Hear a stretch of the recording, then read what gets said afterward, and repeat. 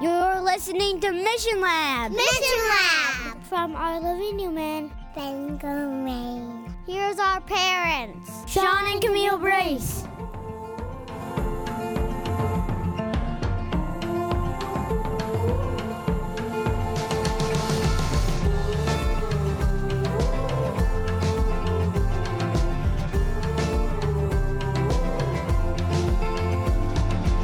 Hello, everybody. Welcome back to Mission Lab. I'm excited today because I have a friend. I would call Kevin a friend. We don't know each other real well, Kevin, but in fact, I probably know you about the least I've known most guests that I have on my show. So that's an honor.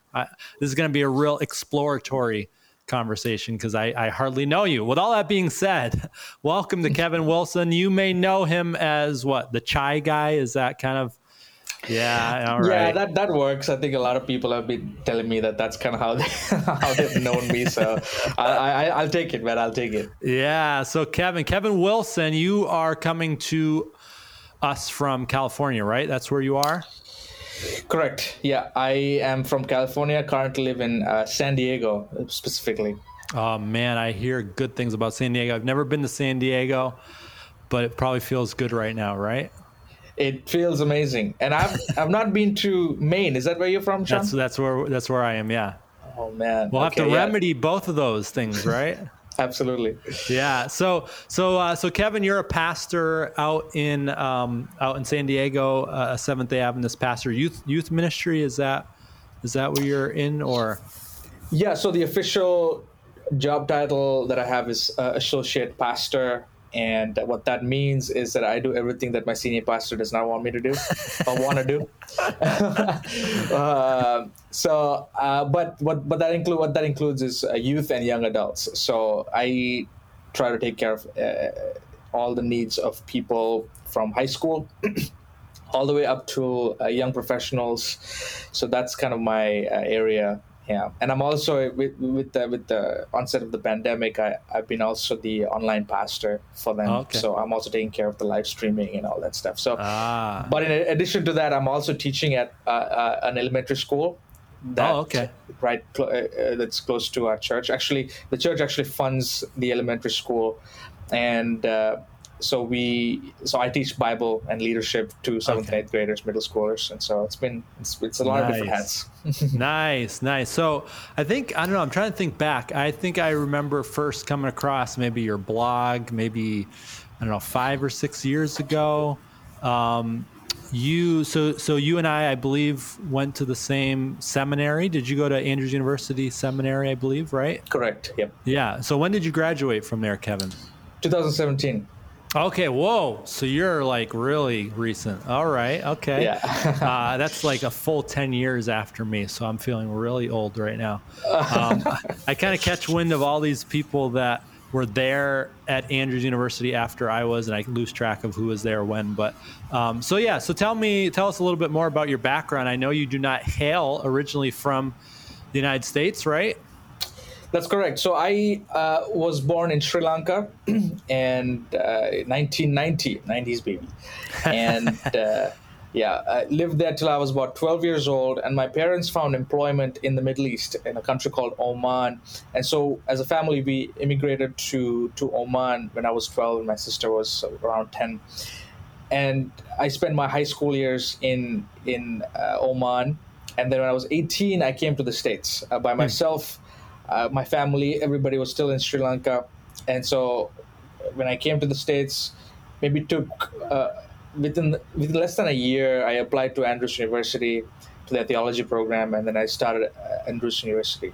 So that's kind of the spark notes of my origin. So went through Andrews undergrad, got picked up by Southeastern California Conference, which is a part of for those of you who are not Seventh-day Adventists, that just means that it's an entity within the North American division of Seventh-day Adventists. And so they picked me up, or they sponsored my way through my MDiv program, and with the hopes that I would be working for them. And so that's what happened. So I got picked up right out of seminary, and I was assigned to Oceanside, and so that's where I've been ever since. So man, you and I have a lot in common because you did both undergraduate and seminary at Andrews. Correct. Dude, so did I. Oh, really? I didn't know that. Yeah. So just again, a few years apart. What year did you graduate from undergrad? Oh man, I think 2014. Yeah, Okay. that's when I Dude, graduated. so we are like exactly 10 years apart in our graduating from that illustrious university. So amazing. pretty cool. So just to fill in the blanks, you were raised a Christian? You were raised a Seventh-day Adventist, or what? That's correct. That's correct. I was raised Seventh-day Adventist. My parents were not. My mom was Hindu, and so when she was 12 years old, she actually decided to become Adventist. That's a crazy story altogether. I don't know if you have time to get there, but she became an Adventist when she was 12. She's the first Adventist in her family out of a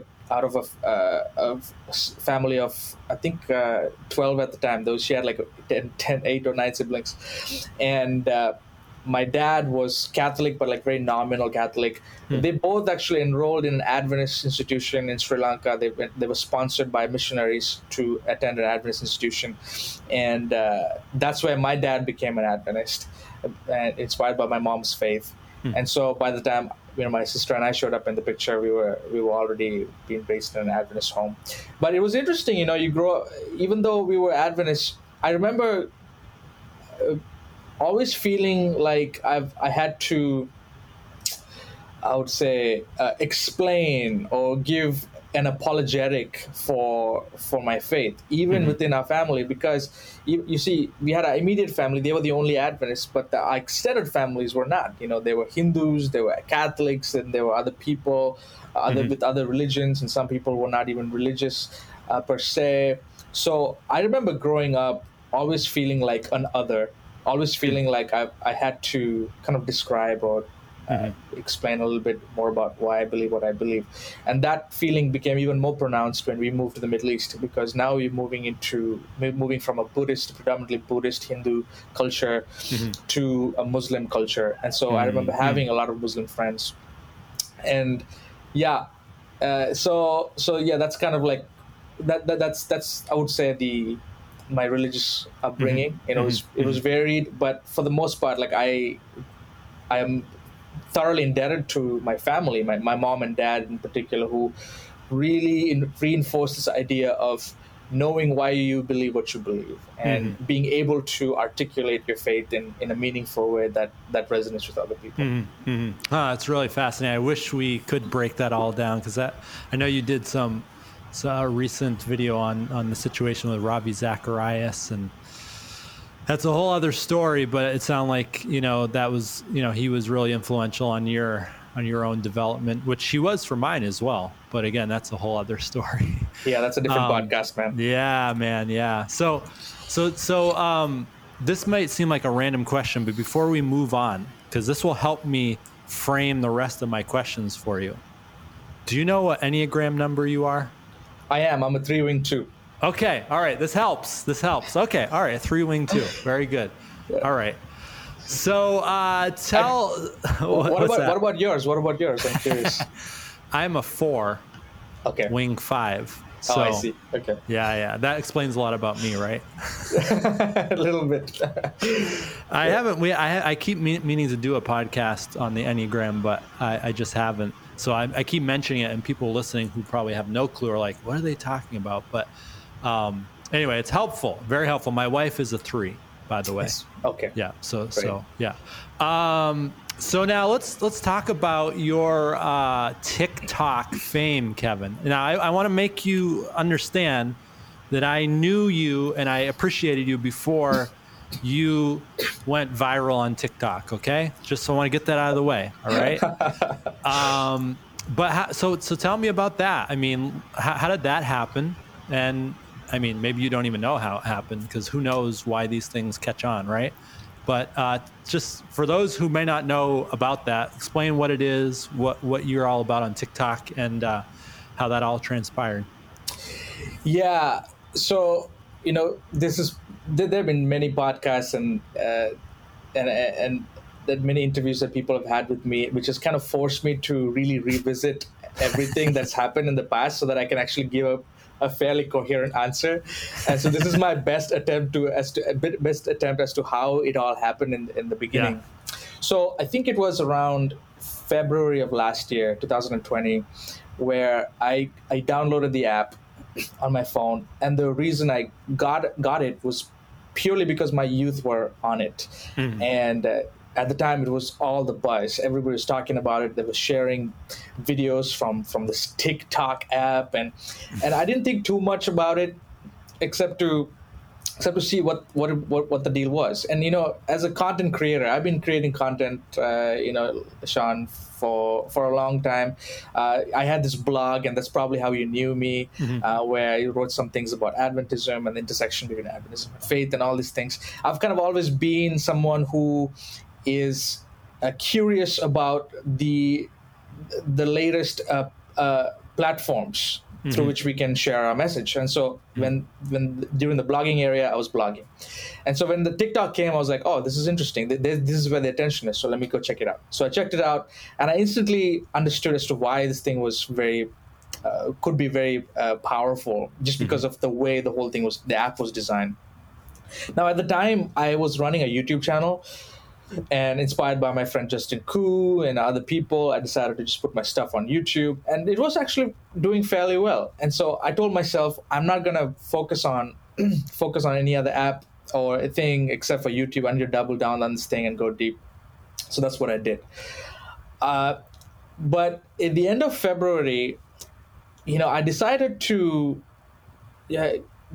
take some Instagram stories that I've done on my chai making process on Instagram, and make a very short 1-minute video and put it on TikTok and just see what happens. I had absolutely no expectations whatsoever. The only reason I wanted to do it was just because, again, I had some time one day and decided to just do a quick voiceover over this video and put it. Now look back, that video was probably one of my worst videos in terms of quality. Like it was just very bad and shoddily shot and everything.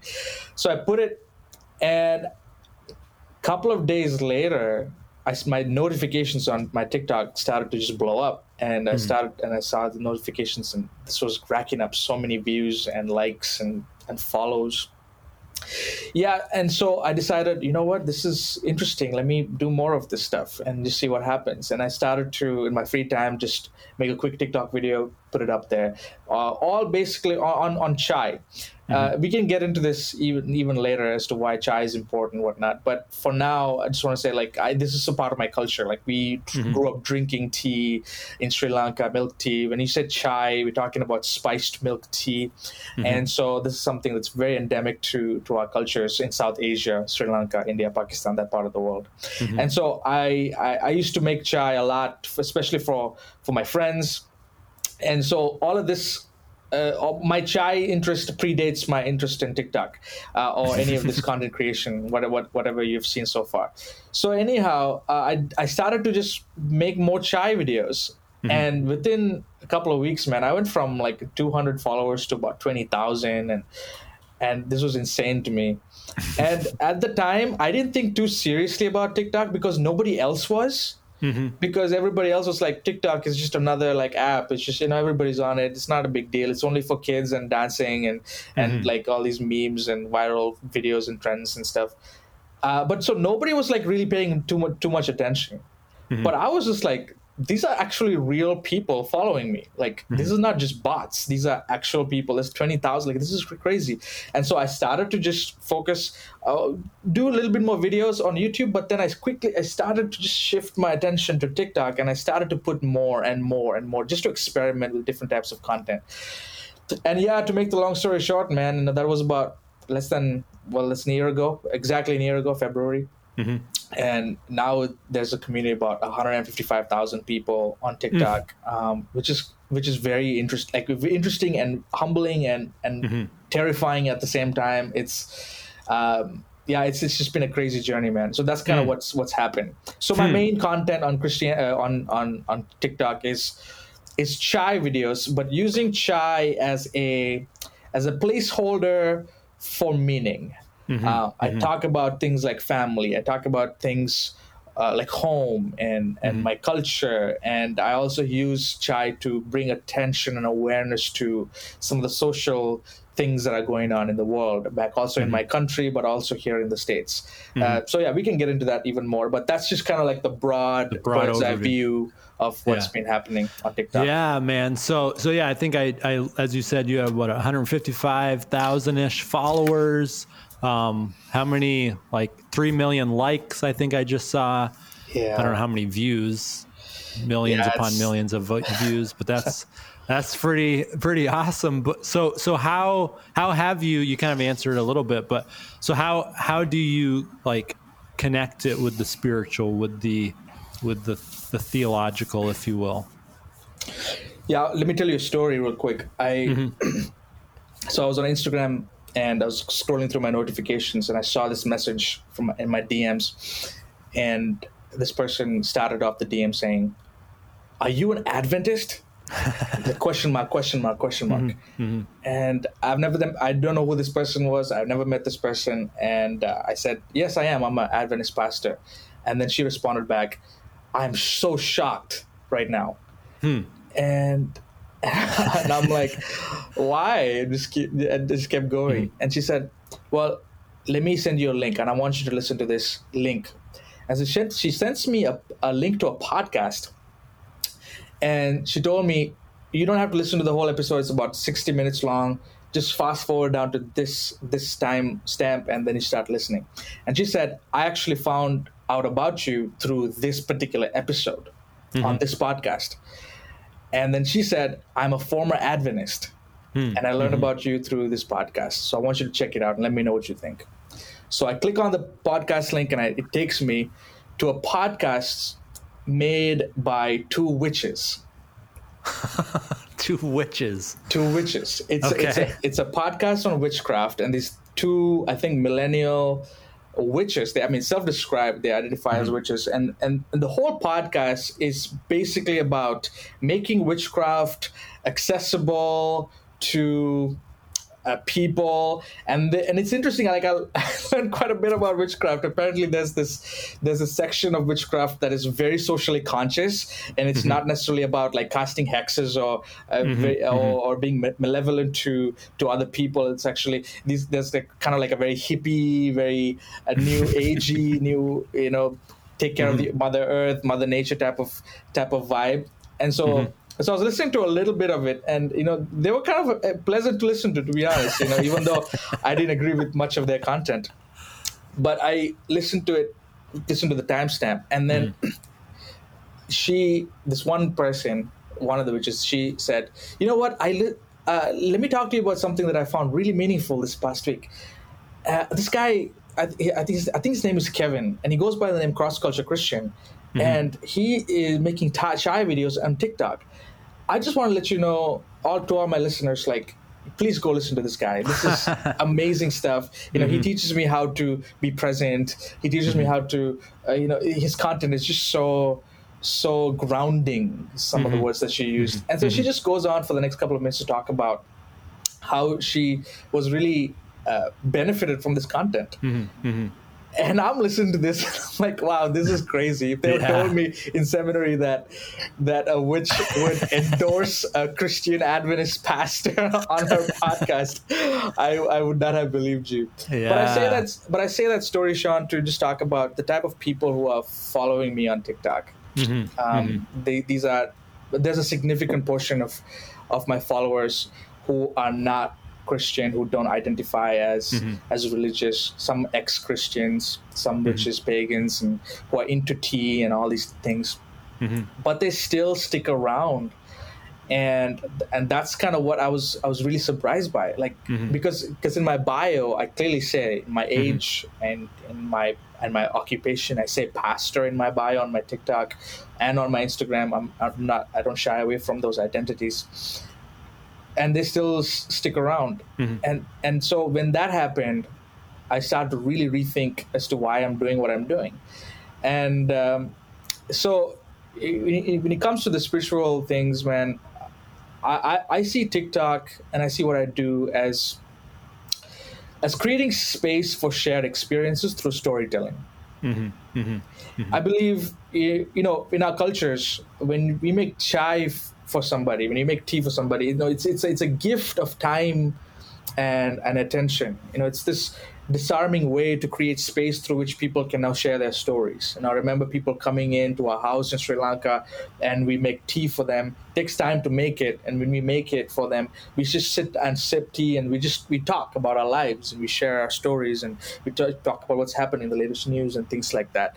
And I've realized that when I share my stories through chai, it somehow gives permission for others to share their stories as well.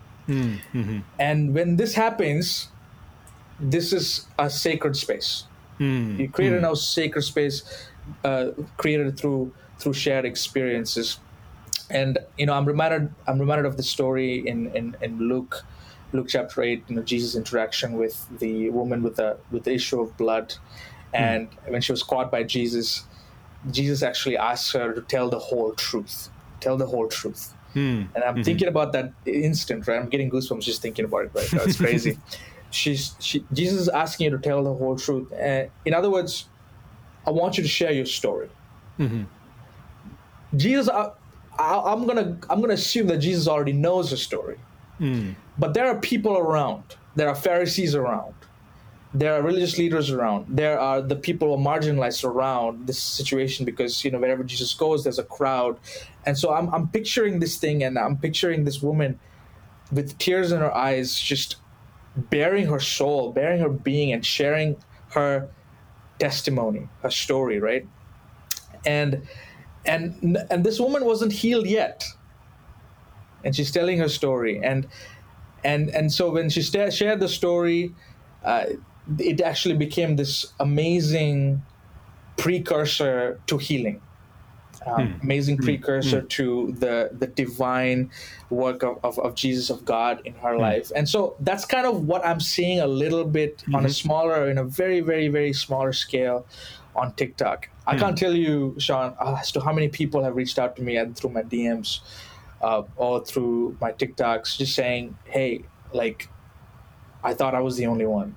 I thought like I went through this by myself. Man, like, I really appreciate you sharing your story. And I think ministry in a secular age, and this can be in a whole different podcast, a whole different episode.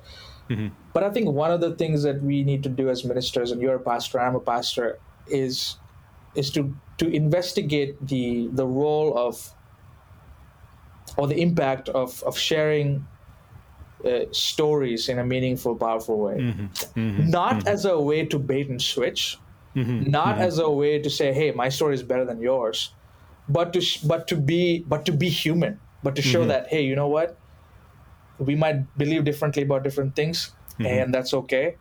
I just want you to know that, like, you're not alone, and there's this shared experiences between us, and I just want you to know that you are seen and you're heard, and your story is important. And I think that's super important right now in a secular age, where there's so much there's just an allergic reaction to things like institutionalized religion and Christianity, especially right now in the West, in America, where Christianity has been co-opted by different ideologies and politics and things like that. I think more than ever, people, and special ministers, need to double down on listening and sharing stories in a human, in a vulnerable way to people, so that people will know, hey, these guys are human before they are Christian. Man, so I like what you're saying, brother, and it so resonates with me. That's exactly my jam. Story is such a huge part of my ministry, our church, and I love, my sense, Kevin, is that you are sold out to the gospel. You love the gospel. You are sold out to the beautiful theological paradigm that you and I have been blessed to know. You also want, and I would say because of that, you also want to engage the culture on its terms, right? Right. So, and I wrestle with this. How how do you navigate that tension where you're like, I have this story that I really is important to me. On the one hand, I don't want to do like this bait and switch thing, right? And so there might be a temptation on TikTok to like just try to appeal to the lowest common denominator and not like, but then, you know, the other temptation might be to like, okay, now I'm going to go full on like gospel on these people. So how have you how have you navigated that? Because I struggle with that myself, just in my own, you know, like life on life stuff here in our area. Yeah, wow, that's a great question, Sean. I mean, threw you a curveball. I'm sorry. No, it's a great question, and I'm glad that you're talking about it. We're thinking about this. Excuse me. To be honest with you, Sean, like this is something that I struggle with every day online. Like I don't think I've come to a place where I'm like, hey, this is it. This is when you know you need to say this. This is when you know you need to see that. And this may sound like a cop-out to a lot of people who are listening, but in the last couple of months, it's kind of been a lifeline to me, and it's the work of the Holy Spirit. If we really believe that for God so loved the world that he gave his only begotten Son, and whosoever believes in him shall not perish and have everlasting life, and that God does not just love those who just believe in him. You see the difference? It's God so loved the world, which means that, you know, that the Holy Spirit's right now working in the hearts and minds of people, bringing them closer to God. And so, regardless of who they are and what they are. And so whenever I'm scripting videos, whenever I'm thinking about what to say, like I try as much as possible to really just surrender, man. Like just to say, hey, I don't like I have this idea, Lord, like I have this script and there's this message in this point, but I just want you to know, is this okay? You know, is this okay to say this at this point? And so that's something that I've had to really rely on moving forward. And you know, initially when my TikTok was blowing up, my biggest priority was, how can I keep this going? And so how can I just add more to this? And so I produced a ton of content, a lot of content, and I just kept doubling down. And I got the subscribers I did. And I don't think I sold my soul to actually get this thing done. Like I still like, I at least from my mind, it feels like I was still very consistent with who I am and stuff. But I did feel like I was producing at the cost of my intimacy with Jesus. I felt like I was producing at the cost of my apprenticeship with Jesus, using that language there. And so that's why I took like a month-long social media break, you know, in January. So now, Sean, how do I do what to say, when to say, and all that stuff? First of all, it's just relying on the Holy Spirit. And when I've done this, I've realized that a change has happened. There are times where I am a lot more general and more inclusive with my language to appeal to a broader audience. But I've also noticed that there are some times where I say specific things. I use specific words to describe my sentiments. Like there was this one video, I made some eggnog chai, and I talked about my experience being a Tamil Christian, you know, being a Tamil Christian in Sri Lanka. So that's pretty specific stuff, you know. Like again, I know that a lot of everybody was listening to it, and so I think there are times where I feel like I need to be more specific. There are times where I need to be a little bit more general, and I can't tell you when those times are. But from a content creation kind of standpoint, this is kind of how I've kind of made sense for me. I see my TikTok as kind of like, think of it like a house. I see my TikTok as kind of the living room space of the house. This is where people come in and just hang out and chat, and then I'll give them some tea and we'll talk about stuff. This is everybody. I see my Instagram more as a kitchen, where Okay. the people who now want to ask a little more questions, they can come to the kitchen and maybe have a conversation with me in the kitchen. There are other people in the kitchen hanging out and stuff, and they can ask me, hey, what are those ingredients? What are those things that you're using and stuff like that. And so my Instagram, so TikTok has kind of been an attention funnel. Now we're using social media stuff here to now get some people over to Instagram, and these are different audiences. But now my YouTube, which I'm now firing up, is more of a study. It's my study where I bring people to show the homework, like this. Like this is why I do what I do. If you want to be interested, like you can come and see.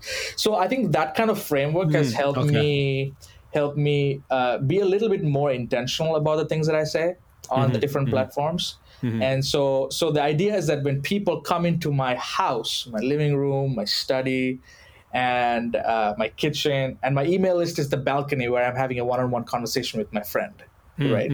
So all of this together is, I'm hoping that they would get an idea of like who I am and what I believe, not for the sake of loving me, and this is where the Christian content creator side comes in. It's for the sake of showing the person behind all of this stuff, or the God behind the content. And so those are the things that's kind of giving me some semblance of that's good. That's really good. clarity. I really like that. I figured though, like some of the first of all, how many DMs do you get a day? Like how it depends on the time, man. I mean, there was times where you get like 30, 40, 50 sometimes. But I was not 50. Maybe 20 to 30 is the most I've gotten a day. Okay. But there are some days that I don't get anything, which is this is crazy to me. I was like, wait, what's going on? But so it just ranges between like 10 to 30 a day. Yeah. So I keep my notifications off for that very reason. Yeah, man. But I'd imagine you're like getting the full range. Like, I don't know, some people are like, well, I like you, but you have this Christian stuff. Like don't be talking about that. Or do you have much of that? Or on the other hand, do you have like more, well, I don't know if there's any such thing as a traditional Christian on TikTok, but like, hey, dude, like, why are you selling out to popular culture? Like, you should just be bringing the gospel with this large audience you have. Like, do you have the range of feedback like that?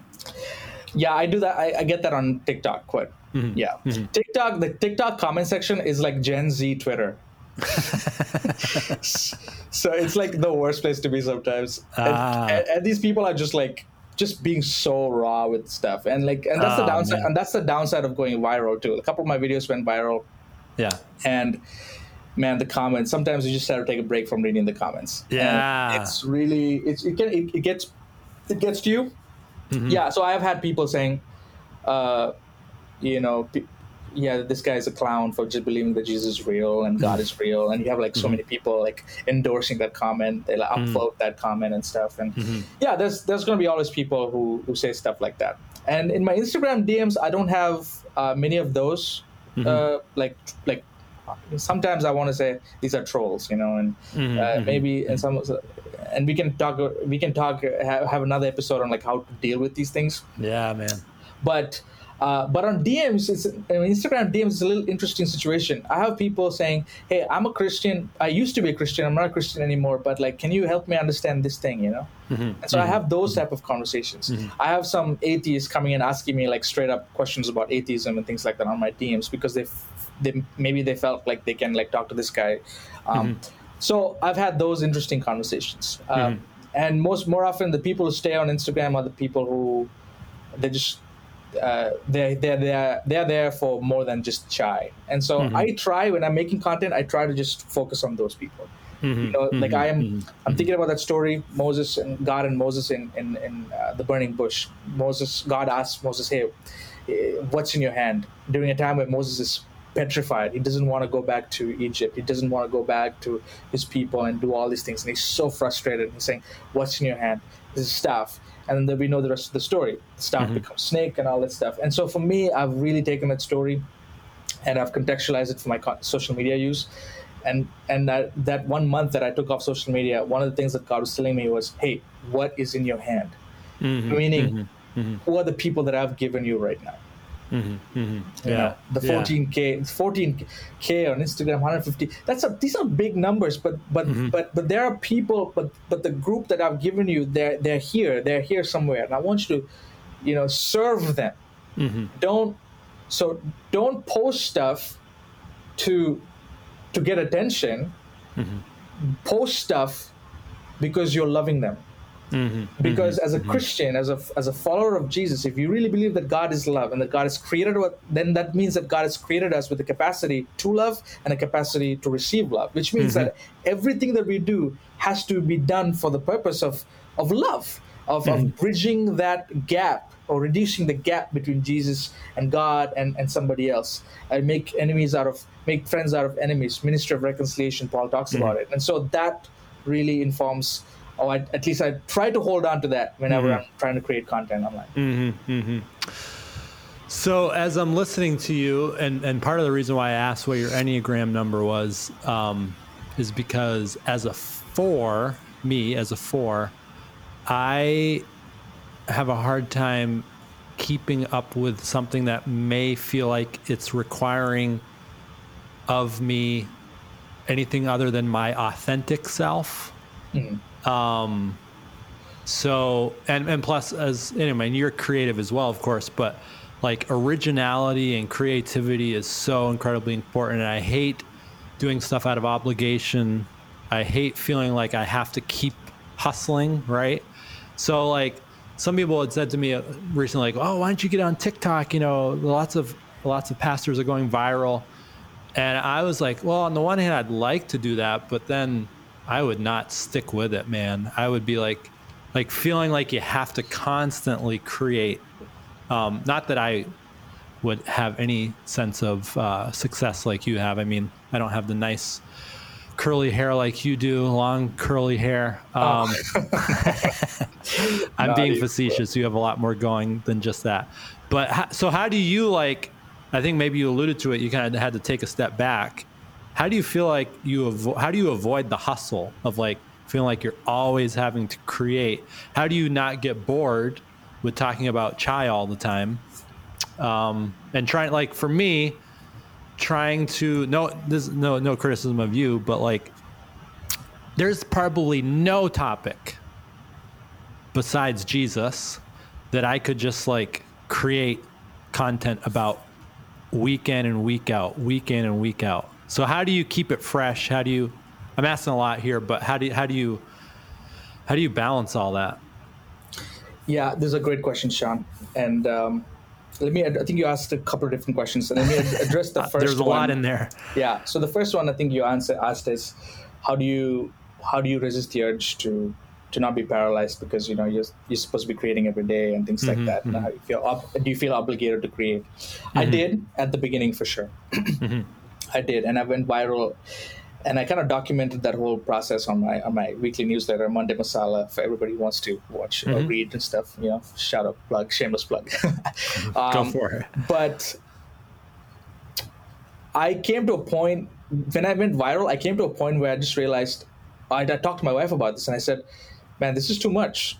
I don't know if I can keep doing this. This is crazy. And I started to really think about I was getting overwhelmed, really. I was getting overwhelmed with the attention, overwhelmed with all of the stuff that's going on. I was like, wait, what is going on?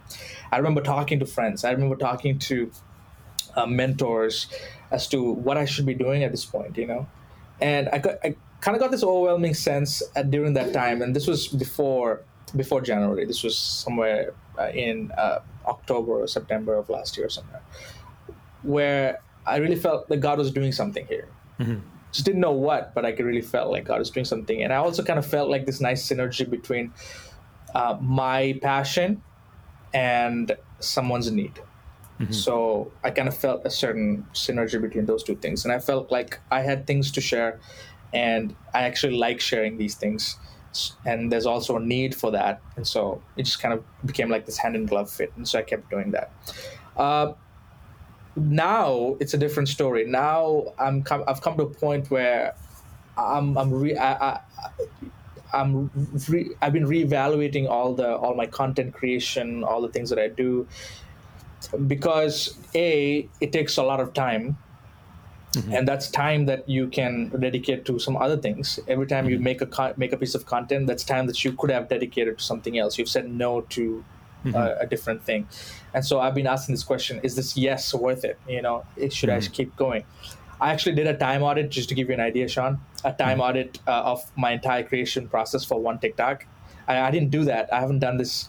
I've never done it actually. And I saw from the time I set up my video stuff to the cooking thing, to making chai thing, to hitting upload, the last TikTok that I did on my rose chai video, it took me 3 hours to make a 60-second video from beginning to end. Okay. Yeah. So I'm asking myself, like, is this worth it? And so for me at this point, I say yes. And here's why. And this is probably can answer your question. I think when you're able to just articulate like why you're doing what you're doing, and you're able to be as specific as possible as to why you're doing this, then it becomes easy to actually create and to see yourself as not just a creator. I actually don't like that term, creatives or whatnot. It's just like it just means somebody else is not creative. Whatever, we can go there. Yeah. But I now see myself as a professional. Like I'm actually showing up to work. This is work for me. This is ministry to me. And for me, I see my TikTok as kind of like a portfolio of a different way of doing ministry. Like I want to be able to show people, like maybe a few years down the line, hey, you know what? This is a viable way to actually do ministry, but also not do ministry, but also actually generate a reasonable income. And it's actually because like I'm working with band partnerships and things like that. It's actually helping me to do more stuff. And so I want to be able to have an evidence, kind of portfolio, an archive of sorts to show theology students in the future or ministry leaders or pastors in the future and say, hey, there is a way you can do ministry that can scale well, but also allow you to do ministry from your deeper self, from the story that God has given you. And because a lot of the kids have been asking, man, I don't have your hair and I don't have your chai interest. What do I do? And here's the thing about what I've been doing. The chai is just a placeholder. It really is. And I love it. I'm passionate about it. But I'm using that as a placeholder to share your stories. Every single minister, every single pastor, if they want to get into this, like you have your stories that you can share. And share in a way that makes a difference, and share in a way that's meaningful to somebody else, and sharing in a way that's disarming. And so I see this as kind of that a ministry portfolio or an archive of thoughts, an archive of learning, an archive of stories that I want to keep in mind. So when you have a clear why, it helps you with that. And now I forget your next question. Well, just how do you keep it? Like for me, as I said, I hate repetition. Like if I've said something once, I feel like you've already heard it. I don't want to tell you it again. So if like I've talked about chai once, I don't want to talk about chai again. That's just me. Like I need to be original, fresh. Like how do you keep the passion going? How do I keep the passion going?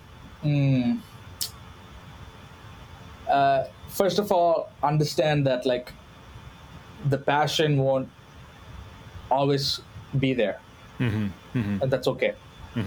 I think as I've had to normalize feeling uninspired. The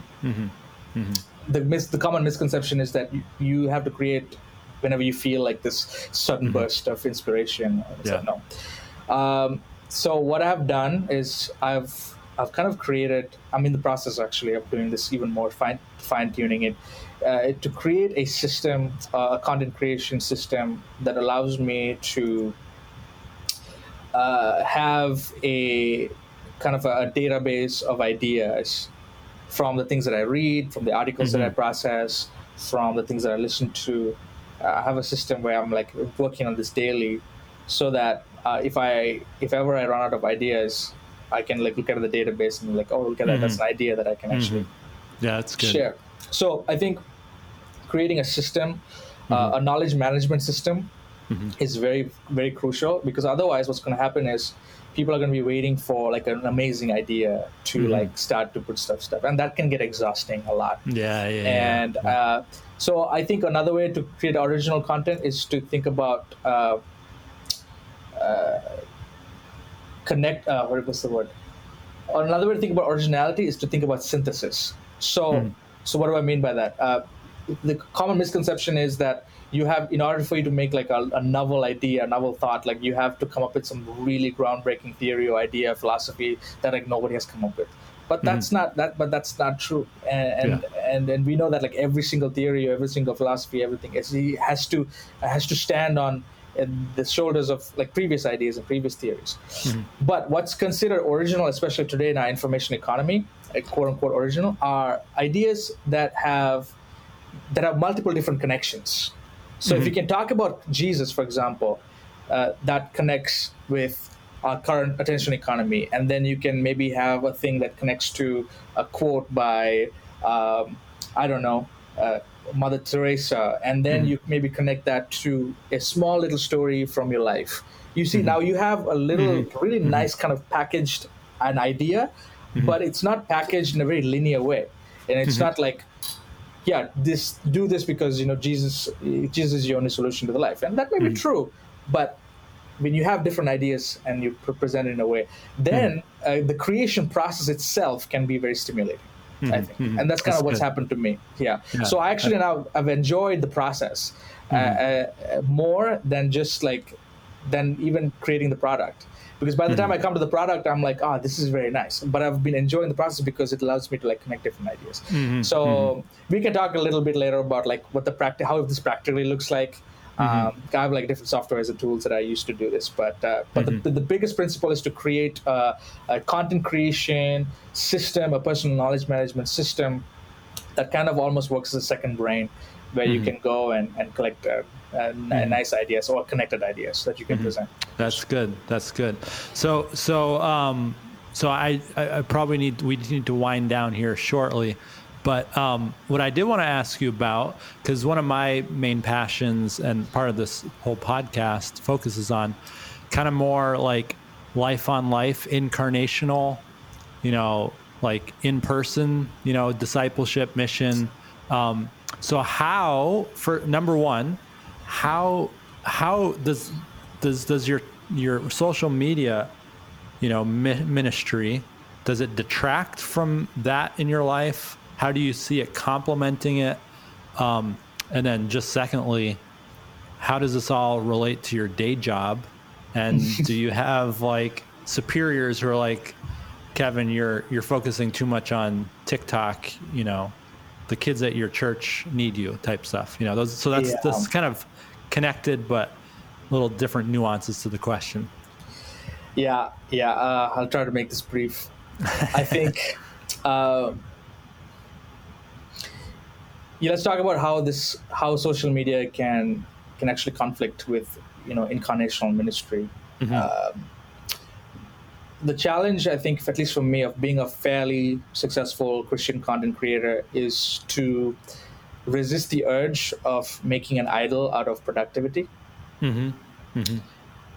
Because like ever since I blew up on TikTok, I think in many ways I've traded the gospel of Jesus for the gospel of self-optimization. Right? And so I'm always, I've realized that like there many more times than one where I'm like, man, how can I improve these things? The lie that, and how can I actually optimize this? How can I make this more efficient? And the lie that I've kind of believed and internalized is that good things will come when I improve myself and my work.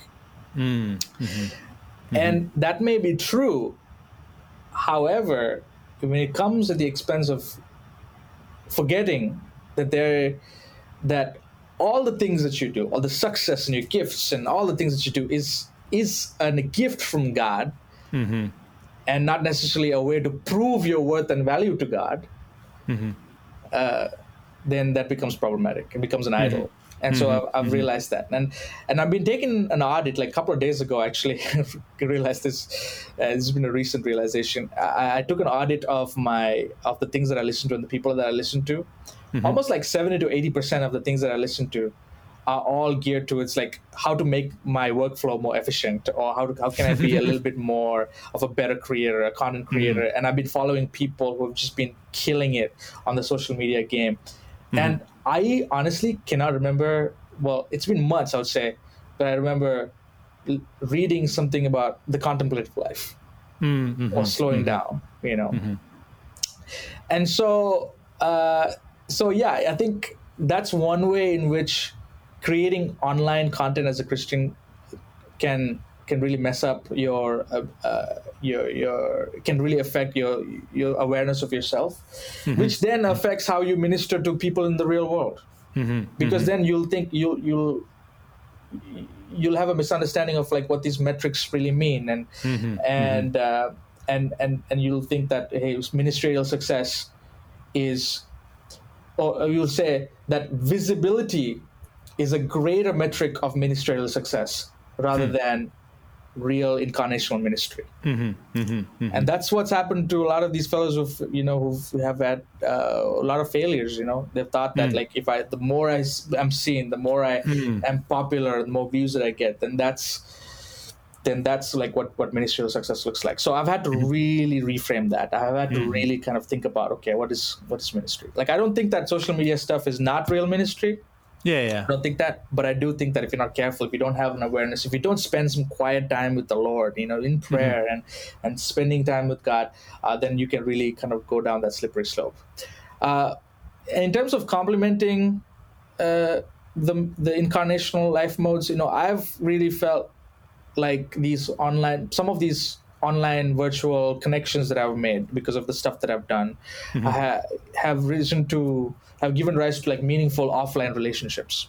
The work that you do when it speaks to people, when it helps people think a little better about their lives, like when they feel valued, then they reach out to you, and then they meet up, and we get through Zoom, and then now there's a really nice connection that you have, that like after the pandemic we can get together and like create some stuff in the real world, I guess.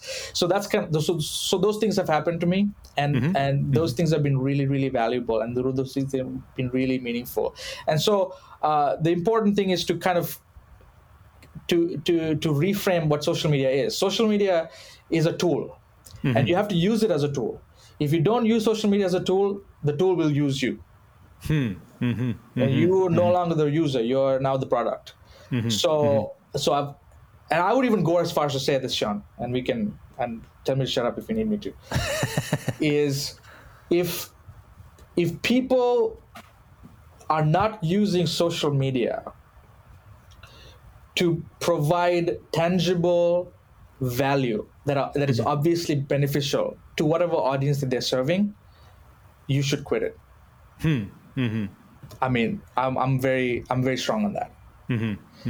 I actually don't use social media to browse for information. Like, I don't. Like, I actually time block my social media use. I'm trying my best to do that because I use it as a tool, like a hammer. I don't use a hammer to screw a light bulb. You see, I use a hammer to hammer some things. So you need to know exactly why you're using social media. Because if you don't know, your product, so you have to keep those things in mind. But if you can use it as a tool, I think you can do some really, really important things. Yeah. So those are the things. And when it comes to my day job, Sean, my pastor has been very kind, and he's been very understanding. All of this stuff has, I think my church family is really happy about all of the things that's been happening. As a matter of fact, last night on Saturday night, we had, it was two nights ago, I had a little chai Zoom session with my church family where I was teaching them how to make tea, and it was just a very meaningful experience. The families got together, and I saw them doing it with their kids and stuff. And oh man, that was so nice, very positive.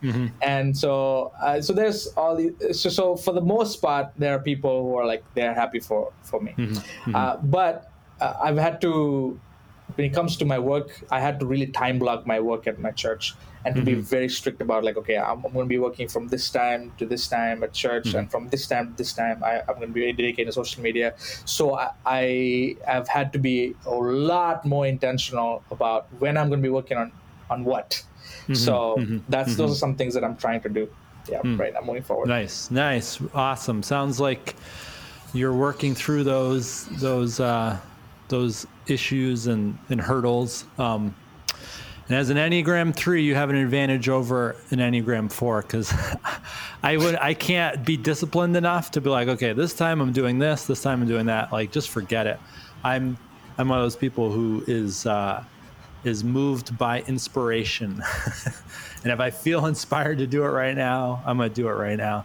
But yeah, no, that's good. That's good. Well, Kevin, man, it has been an awesome conversation. So much more we could talk about. I really appreciate your insight. Anything, one more crack at maybe an appeal to my listeners, a little nugget of inspiration for them? Yeah, I'm just want to assume that most of your listeners are pastors, right? Or ministry leaders right now in the field? Yeah. Yeah, I think there's a lot of them. Yeah. I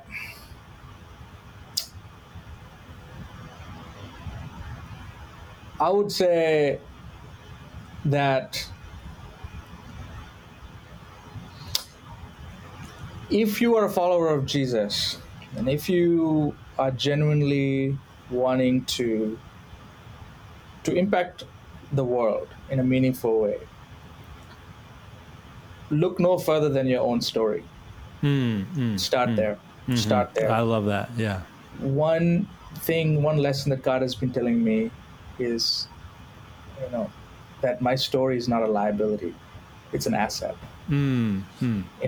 Ever since I've come to the States, 18 years old, I've always felt like an outsider. I've always felt like an other because of the way I look or my accent or the things that I say and do. And I've always felt like I need to fit in, I had to fit in as a way to survive and to cope. But over the last few years, God has been really taking me on this journey to remind me, hey, man, like you have a unique story, a story that a lot of people don't have. And that's not a bad thing. But to the extent that you see yourself as a part of a larger story than yourself is the extent to which you can now be freed to step out and celebrate other people's stories. Oh, man. That's a good word. I like that. So yeah, man, that's what I want to tell everybody. Like, no matter who you are, no matter what you look like, no matter what you speak, no matter what difficulties you have, no matter what problems you've gone through, no matter what highs and lows you've gone through, every single thing that's happened to your life, if you've surrendered your life to Jesus, if you've said, hey, Jesus, I want to walk according to your way, literally every single thing is part of this beautiful story that God has given you. And what that means is that your story is a superpower. Like that is the sacred space for meaningful ministry, I think, in a secular age. I love that. I love that so much, man. It resonates with me. Really something I'm passionate about as well. So thank you for highlighting that. So Kevin, people can find you. What are your handles? TikTok, your TikTok handle is what? Yeah, so you can find me in all the places with Cross Culture Christian. One word. Cross Culture Christian. Okay. Cross Culture Christian, no spaces, one word. I'm on TikTok, Instagram, and also on YouTube. As a matter of fact, ministry leaders, maybe let me just plug this to you. Yeah.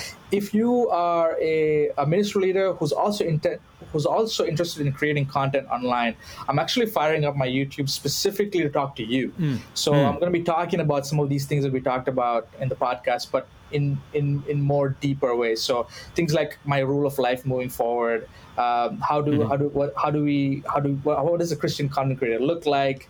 I have a video coming up on my personal knowledge management system tools that I use to create content. So if you're a ministry leader, so pastor, educator, teacher, but you're also interested in creating content online, for whatever reason, you want to just create content online, like that's something that I'm specifically, on my YouTube is specifically what that is for. So yeah, Cross Culture Christian in all places. Awesome, guys. I hope you go check it out. You'll be entertained. You'll be inspired. You'll be brought closer to the heart of Jesus if you go there. So really endorse and encourage you to check it out. So Kevin, thank you, my brother, for coming on with me. We were trying to make this happen for a few months or so, and thanks for being on. And listeners, I hope you were inspired, and we will catch up with you again next time on Mission Lab. Thank you for listening to Mission Lab. Our theme song is Portland Hike by Tiny Music. Additional editing by Chris Ergang. Follow us on Twitter at MLabPodcast.